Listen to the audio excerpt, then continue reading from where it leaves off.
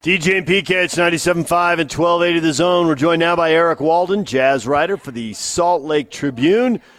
He joins us on the Smart Rain guest line. It's no secret, Utah's in an extreme drought. That's why Smart Rain is a solution for any commercial property concerned about water consumption while managing irrigation. Find out more at smartrain.net. Eric, good morning. How's it going, guys? Good. Did your Sunday night get turned a little upside down real quickly?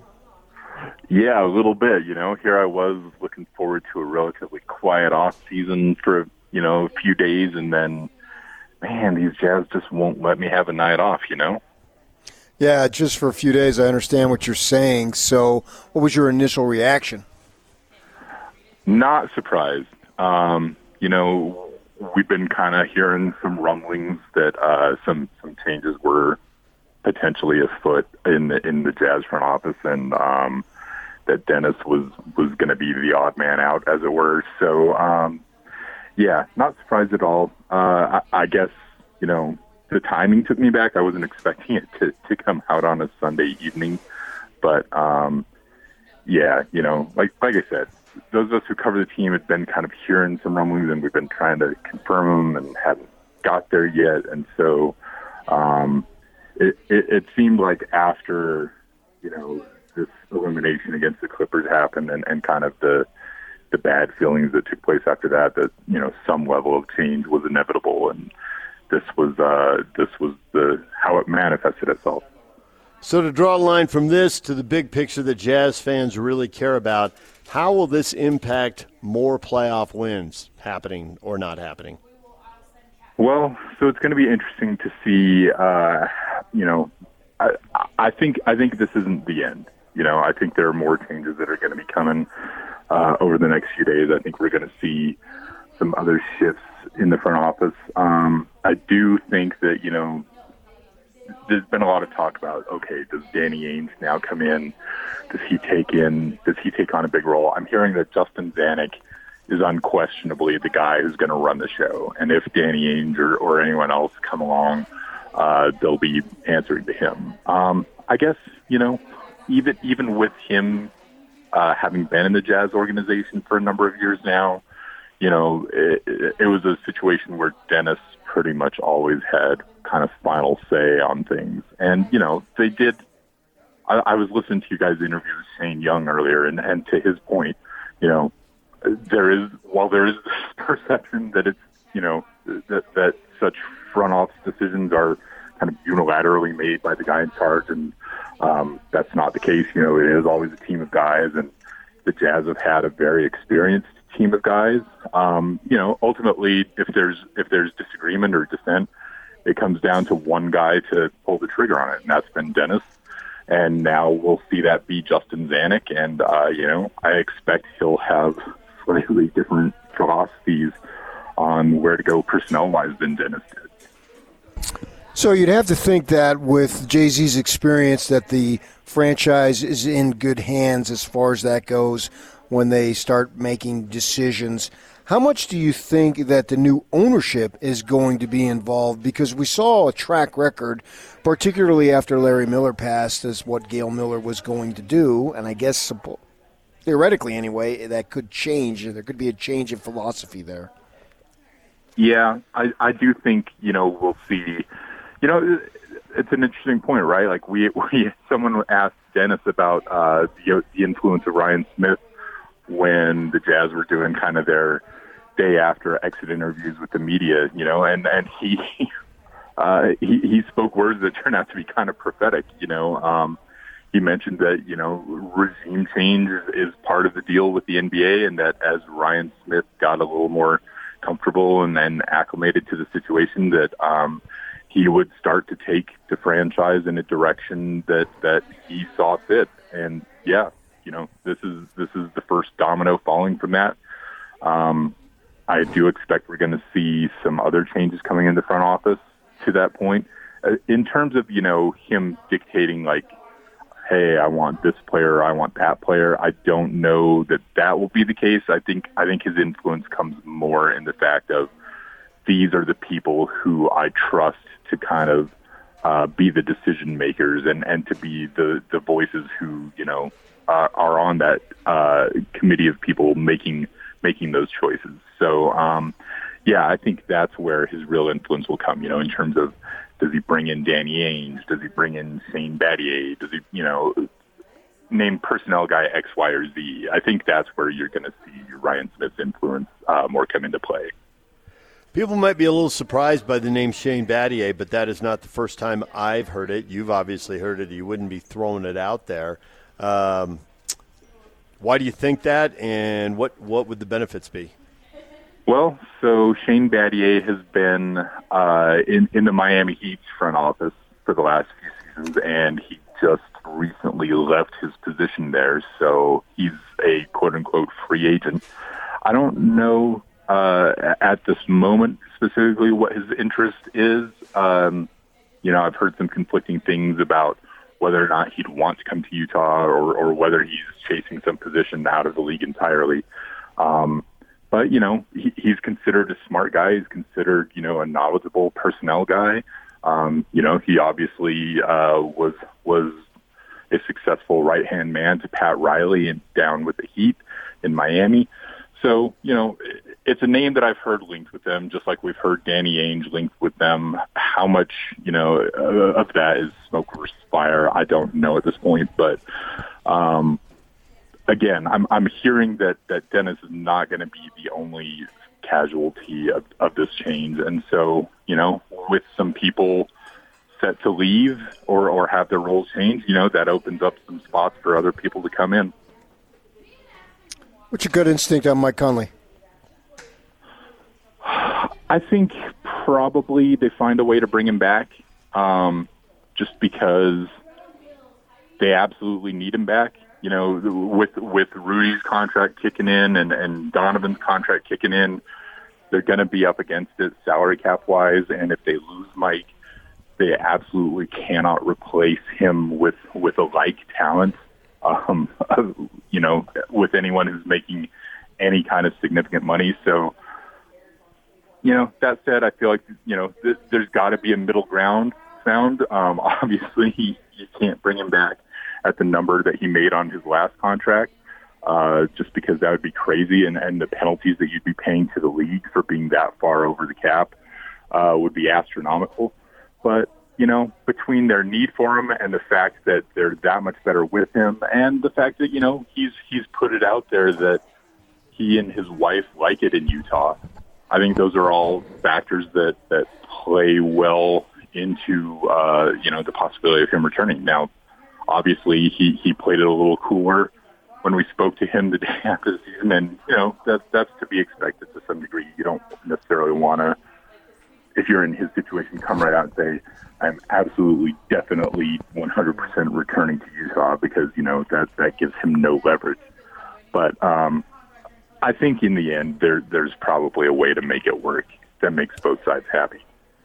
So without making people's heads spin with a bunch of math and a bunch of salary cap and luxury tax explanations, as we try to figure out what kind of owner Ryan Smith is going to be, if they bring him back, even if he's, I don't know, $15 million, $20 million, I've heard all kinds of numbers thrown out there, the number for Ryan would be significantly bigger because of the luxury tax. So if they do bring him back, I guess that tells Jazz fans that Ryan is willing to write really big checks. Right. I mean, yeah, that's the thing. It's like we'd be looking at a guy who in his first 2 seasons of ownership enabled the team to be a tax spending team both years. And, nothing against the Millers. They had a certain way of doing business, and that happened occasionally under them, but I don't recall a time that it ever happened 2 years in a row, and certainly not to the degree that we'd be looking at this year if they bring Mike Conley back. Without getting into the specific numbers, as you mentioned, they'd be looking at paying a hefty bill to the league for being so far over the cap. So, as it was this year, they were one of the top, I want to say, 5 or 6 spending teams in the league already this past season. So he certainly would be putting his money where his debit card is. In terms of personnel, Did the Clippers expose something to the Jazz that they need to correct as far as going into next season goes? Yeah, I think that's fair to say. I think the Jazz took an approach of, we are going to do these couple of very specific things, and we're going to be so good at them that, it won't matter what you throw at us. And we saw the Clippers, exploit that to a degree. The Jazz got it done all season long with having Rudy Gobert in the middle and then surrounding him with 4 awesome shooters. Well, how do you beat 4 awesome shooters? You put 5 awesome shooters out there.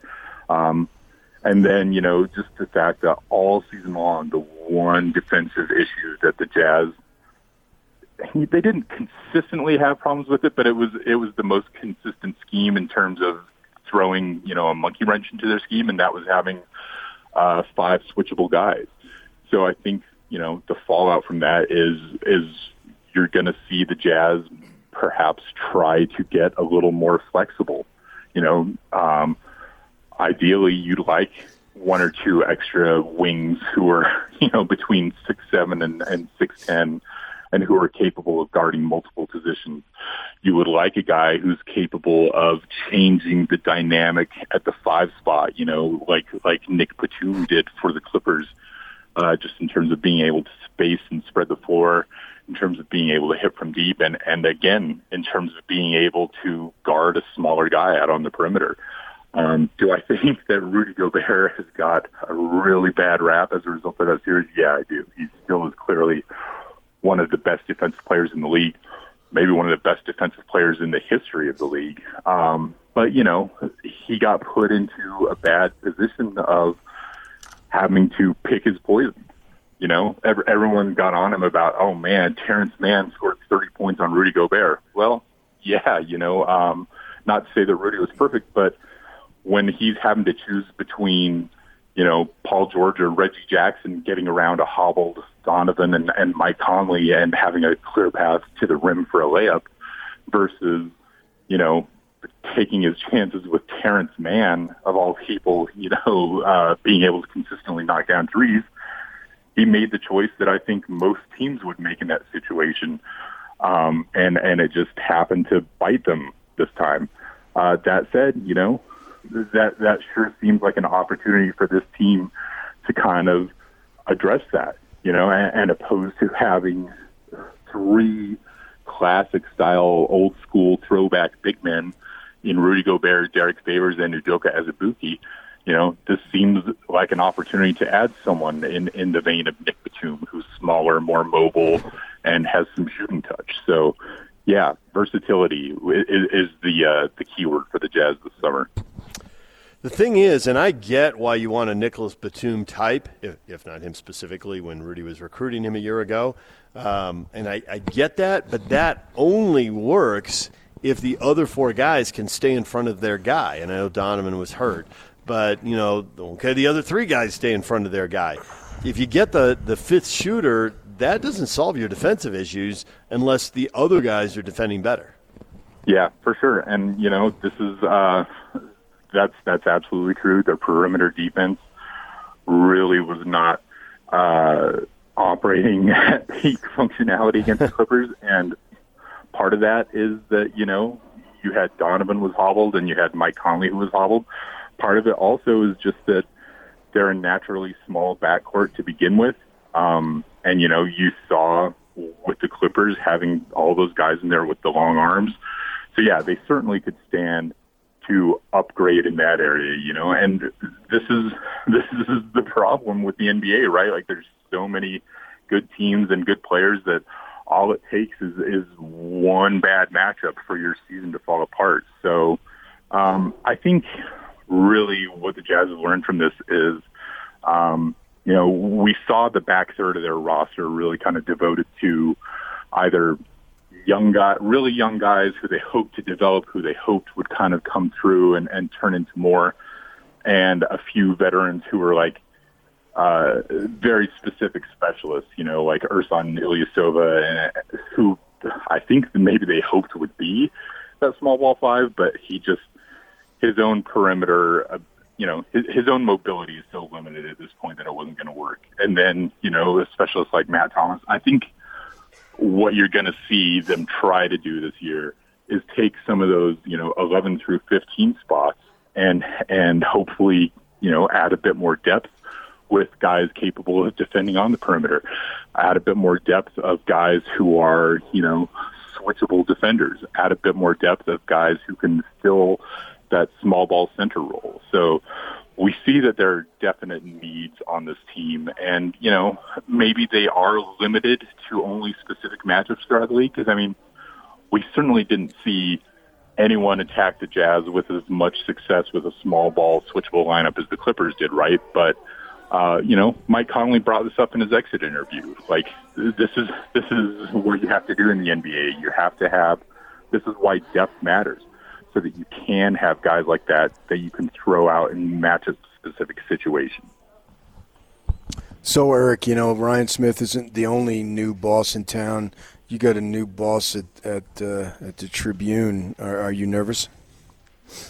Oh, that Aaron Falk guy. He's I wouldn't as trust anyone him. who's ever met Aaron knows, he is an extremely scary and volatile guy. Right.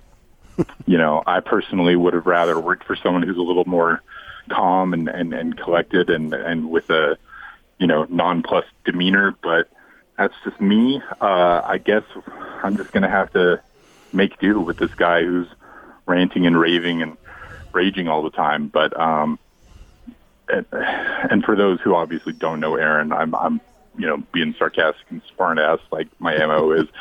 Aaron's an awesome guy. The only nervousness I have is that I've worked under Joe Baird, the outgoing sports editor, for a lot of years, for well over a decade.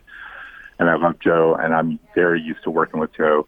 And change is hard for everybody, right? But That said, I know Aaron, and I know what he's about, and I'm excited to see what he brings to the table. And I think our readers of the Salt Lake Tribune are going to be happy with the changes that they see coming from us going forward. Because I'm a little nervous what's going to happen when they replace DJ as my partner. Do you know something that DJ doesn't? No, not at all. Just teeing me up again. Welcome to my world, Eric. A random bomb to be dropping in that moment. Nothing random about it.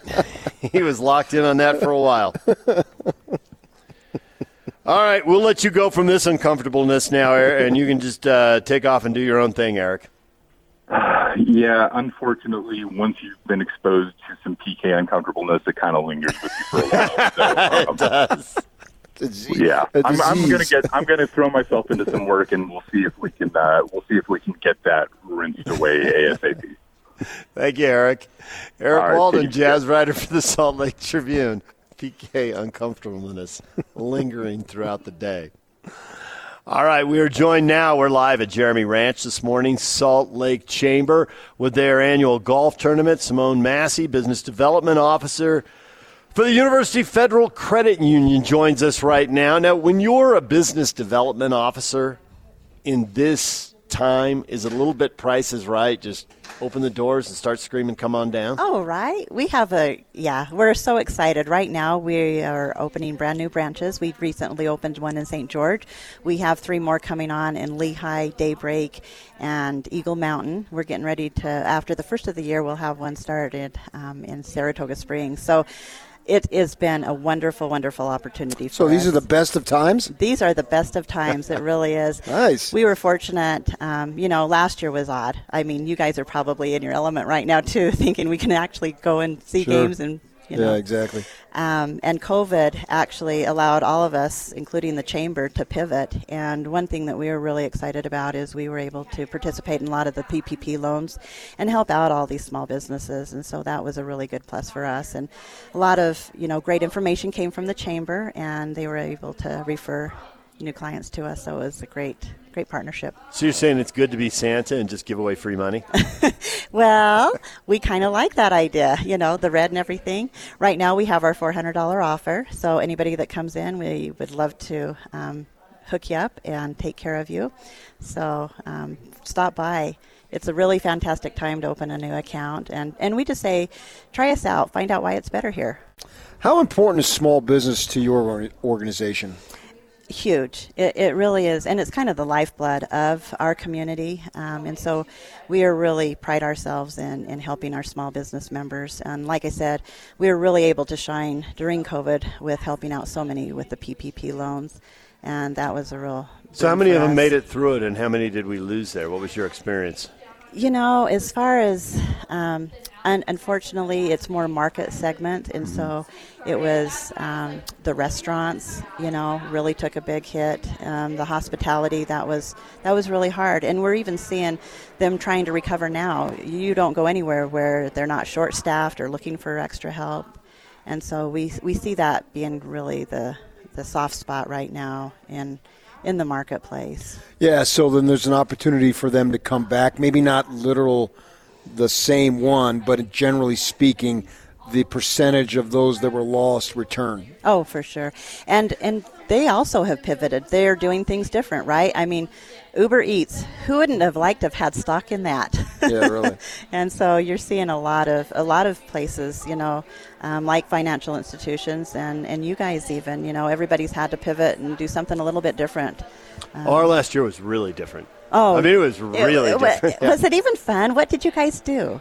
I don't know if fun is the right word. It was challenging. It was interesting. It really was. Yeah. I mean, there weren't as many games as we would have liked, and we did a show all through the summer when there's nothing going on. And PK was on remote because if we're both in the same place and one of us, test positive, the other's, wow. we had to be separate in case one of us got it, then the other one could keep doing the show. And so, yeah, we did a show without looking at each other for a year. So that didn't hurt your feelings, right? I was okay with it. Yeah. It cut down on his commute time. That was good. I bet. At least we still got to work. That was the most important thing because I take work as a very serious issue.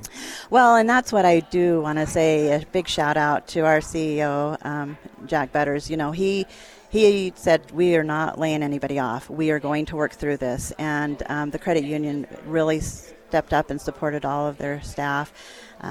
Some of us had to go home to work, from home and different things, but just a wonderful place to work, and we're really in a good environment. Well, Simone, thanks for the time. We appreciate it. Thanks for joining us up here at Jeremy Ranch. Hey, thank you. Have a great day. Salt Lake Chamber having their annual golf tournament. Simone Massey, Business Development Officer, University Federal Credit Union. Join us here on 97.5 and 1280 The Zone. Coming up next, Brandon Huffman, National Recruiting Editor for 24/7 Sports. Nate Johnson, Brandon Rose, Utah landing 2 quarterbacks. Where do the Utes go from here? What's the impact of these 2 guys? We'll talk with Brandon next. Stay with us. The top 60 and DJ and PK, it's 97.5 and 1280 The Zone. We're brought to you in part by Zero Res. When you get the carpet, your tile clean, it's never just clean, it's Zero Res clean. Don't have it any other way. Just $33 per room. You deserve the best. You deserve Zero Res. Schedule with Zero Res today. Call them at 801-288-9376 or schedule online by searching for Zero Res Carpet Cleaning. We're joined now by Brandon Huffman. He's joined us before to talk college football recruiting. He's a national recruiting editor for 24/7 Sports. Brandon, good morning. Good morning. How you guys doing? Good. So, the Utes, they've had good teams. The passing game has been the part of the team that has usually been pointed at as the group that came up just short of whatever they were trying to do, whether it was in the days when they were 5-7 trying to get bowl eligible, the days when they had 8 or 9 wins trying to get the conference title game, or now they've been to the conference title game twice but haven't won the conference and gone to the Rose Bowl or the playoff. So with Nate Johnson, Brandon Rose, the commitments from them, is Utah hitting a new level of quarterback play? I think they are. And I think you look at, Brandon Rose as being more that traditional drop-back pocket passer. Nate Johnson is developing as a passer, but that's not to say he's not a good passer already. He's just a 10-5 guy. He's the fastest quarterback probably in the United States.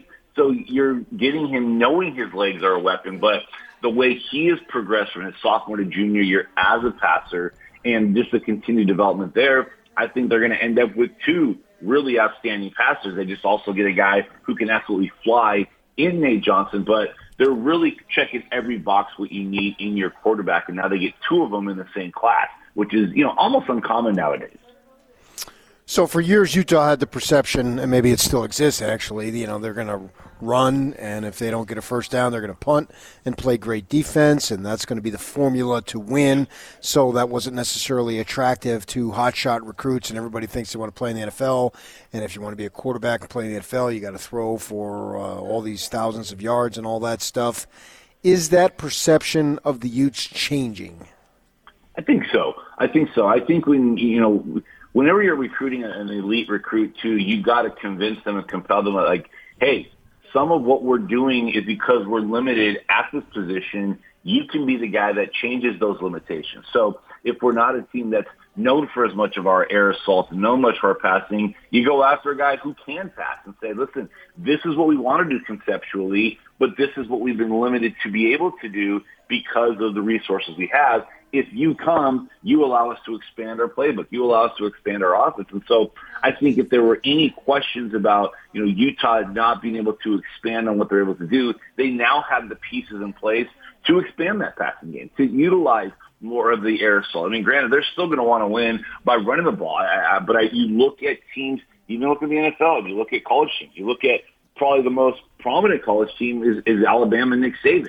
It wasn't until about the mid-2010s where Nick Saban realized we have to actually include the forward pass. We can no longer go off of game managers and A.J. McCarron turning around and handing it off to one of our 15 running backs. We got to start checking the rock. And I think that, Utah's seen just how close they've been to tasting, all the riches of the playoffs, to tasting the riches of a Pac-12 title. And maybe if this one more dimension, adding more of a passing assault to the offense allows that's going to be attractive to high school quarterbacks because every high school kid thinks I'm just that one missing piece that they need. And when you're able to show them that literally they can be and they are that missing piece, that opens up things that they're able to do on Saturdays. Do the Utes have the receivers to go with these quarterbacks? I think they do, but I also think if you look at what Utah's done in the transfer portal these last couple of years, I think that too shows that if they don't have them from the high school ranks, if they don't have them from a recruiting class standpoint, that they hit the portal hard, and then that's where you start to find the talent. And I think, that's another topic for another day and a huge big picture topic. But you look at their roster right now, I mean, you've got at least 2 Pac-12 receivers that have transferred in. You've got some guys that have come in as high school recruits, but if you kind of need a jolt, you kind of need somebody that can come in and make an instant impact that you don't necessarily need to spend 2 years developing and learning the offense, you hit the portal. And I think that you're going to see more and more schools that if they're maybe deficient in one specific area, if they don't have the bodies from a youth standpoint, they'll go hit the portal and not only get older experienced vets, but guys that are going to come in, and it's a business decision, business move for them. They're coming in more ready than maybe a high school freshman is because these guys really realize that this is their last opportunity. So that gets you a Theo Howard, a Munir McLean, and that gives you an opportunity to start having some more dimensions added to your passing attack. So how is the transfer portal affecting high school recruiting? Well, I'll tell you one thing. With the exception of quarterback, it's really causing high school coaches to pause just how aggressive they've been in recruiting. Now, you're still going to have some schools that they realize that they still need to make a ton of offers. You have some schools that have offered into the 200-300s of offers. Then you have other schools that have only maybe made 40 or 50 offers. They've been a little bit more deliberate in their approach, a little bit more picky in the type of the targets that they're going after. And so because of that, you're now going to find the portal. You're finding guys that there's no drama. There's no, the social mediaization of the recruiting process are no longer an issue. I mean, one of the big things that when we saw guys go back to take unofficial visits in June was the reintroduction of photo shoots. Half these guys are going on visits just to have the Instagram picture. There's no interest in that school. There's no interest from that school in them, but it looks cool on social media. But when you get to a guy who's been in the portal, maybe he's been out of school for 2 years, he doesn't care about recruiting trips. He doesn't care about official visits. He doesn't care about seeing if he fits the town. He sees an opportunity to get up that depth chart, get on top of that depth chart quick, and it's a business decision. I think you're seeing more college coaches try to cut out the recruiting drama and just find the guys that need to be there in addition to wanting to be there. And I think you're going to see more and more schools hit the portal hard because you're not having to develop, you're not having to wait, you're not having to redshirt, you're not having as many guys. Yeah, you're still going to lose guys to the portal, which allows you to go into the portal. But I think you're seeing a different mentality from the guys in the portal, and it's not always negative. Although there's a lot of people that like to throw shade at guys that go in the portal on Twitter, there are a lot of guys that they just want to play, and that's why they go in the portal. And there's not a clearer depth chart, so they find a school where the depth chart's more manageable. So I think you're going to see schools hit the portal that much harder because those guys come with less frills and less drama and more immediate impact ability. Brandon Huffman joined us, national recruiting, covering national recruiting for 24/7, and I am curious what you think of what USC is doing, because if Utah is improving, but if USC is improving by leaps and bounds, Ute fans still end up frustrated. What's your take on the Trojans?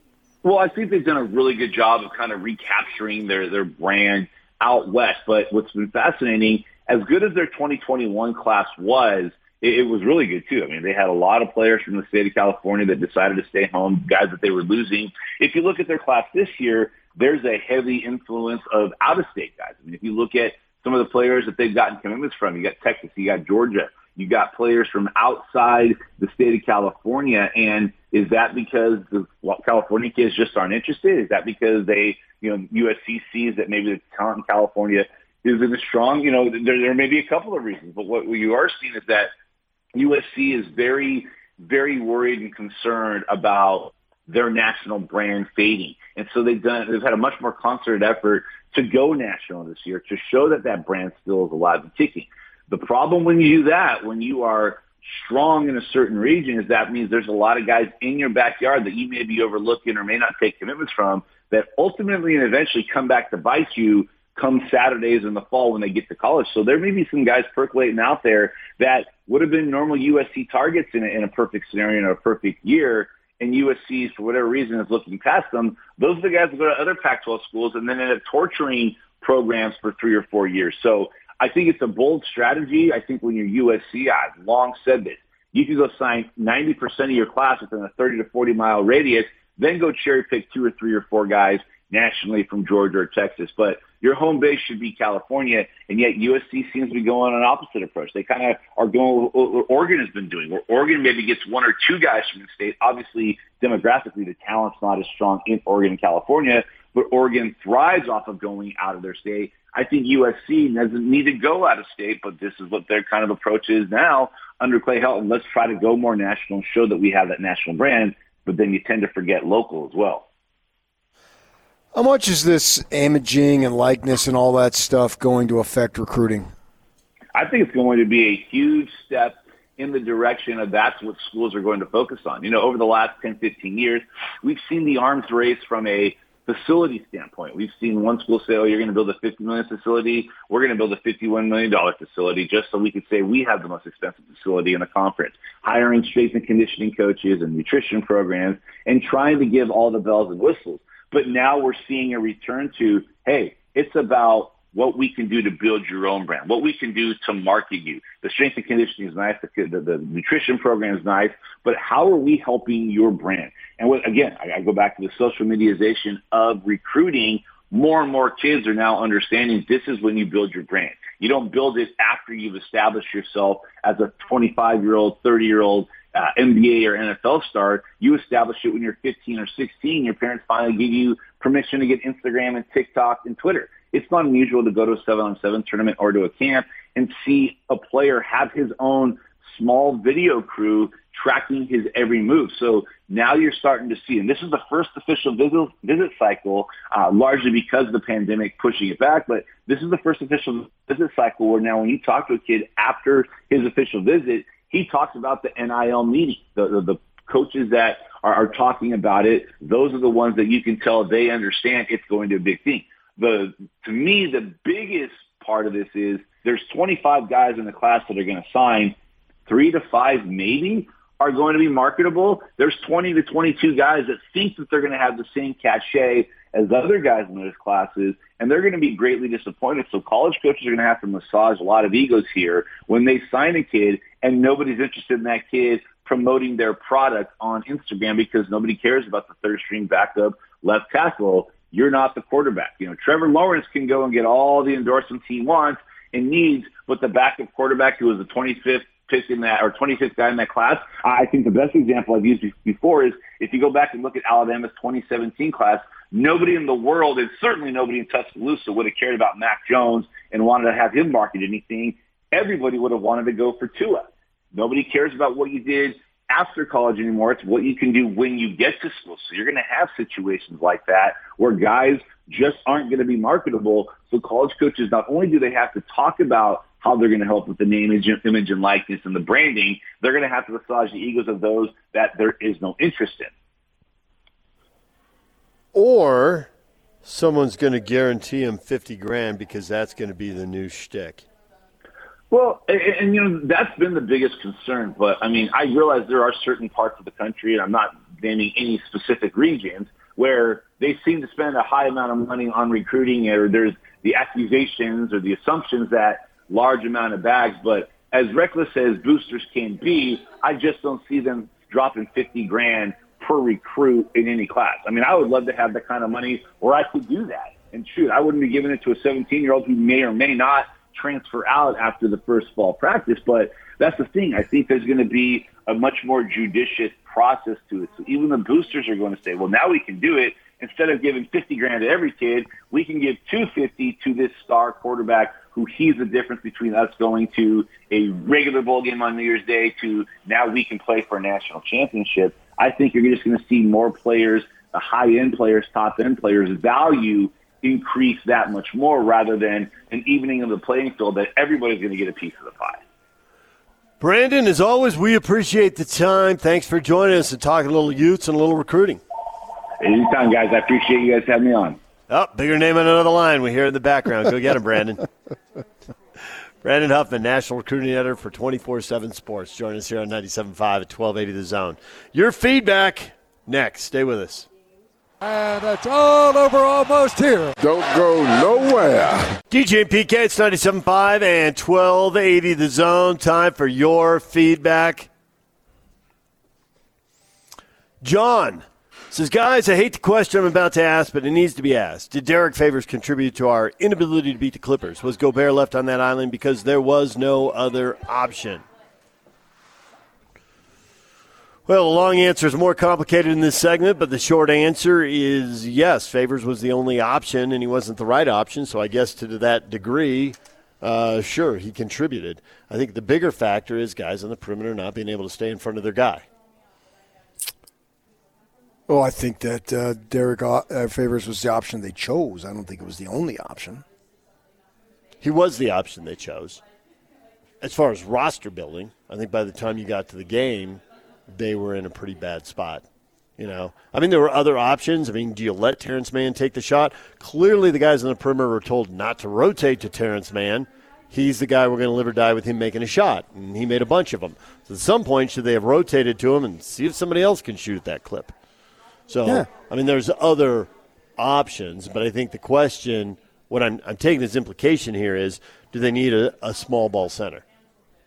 But do they need one? I mean, they didn't need one when they had the best record in the league. They didn't need one when they beat Memphis, and they didn't need one for the first two games of the Clippers.